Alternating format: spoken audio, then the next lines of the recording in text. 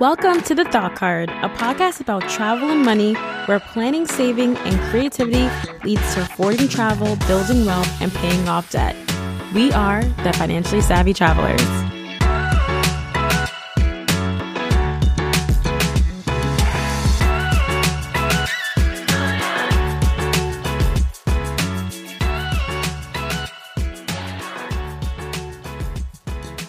Hi everyone, I am so glad that you joined me here for episode 1 of the Thought Card podcast. My name is Danielle Desir, and if you don't already know, I blog over at the Thought Card, a travel and finance blog where I combine my passions for travel and money. I've been blogging for over 3 years, and I'm so excited to start a podcast. I've been wanting to podcast for a long time, and I'm finally ready to launch and kick this into high gear.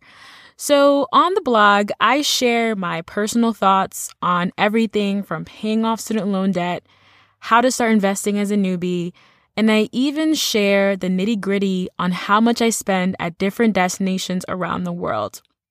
I'll preface this by saying that I'm not rich, I'm not privileged, but I am financially savvy. And I can say this because I think that I have a knack for financial planning and strategizing around money, which I got from my parents. And this podcast is for those who want to be financially savvy, those who want to make smart money decisions.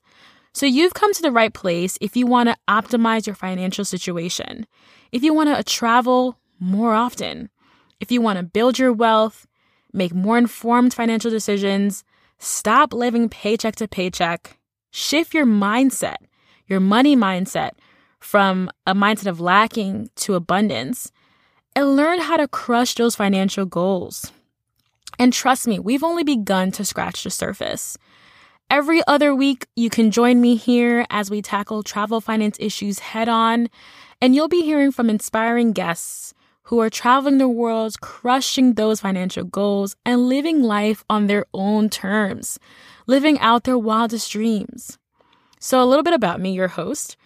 I've traveled to over 24 countries so far.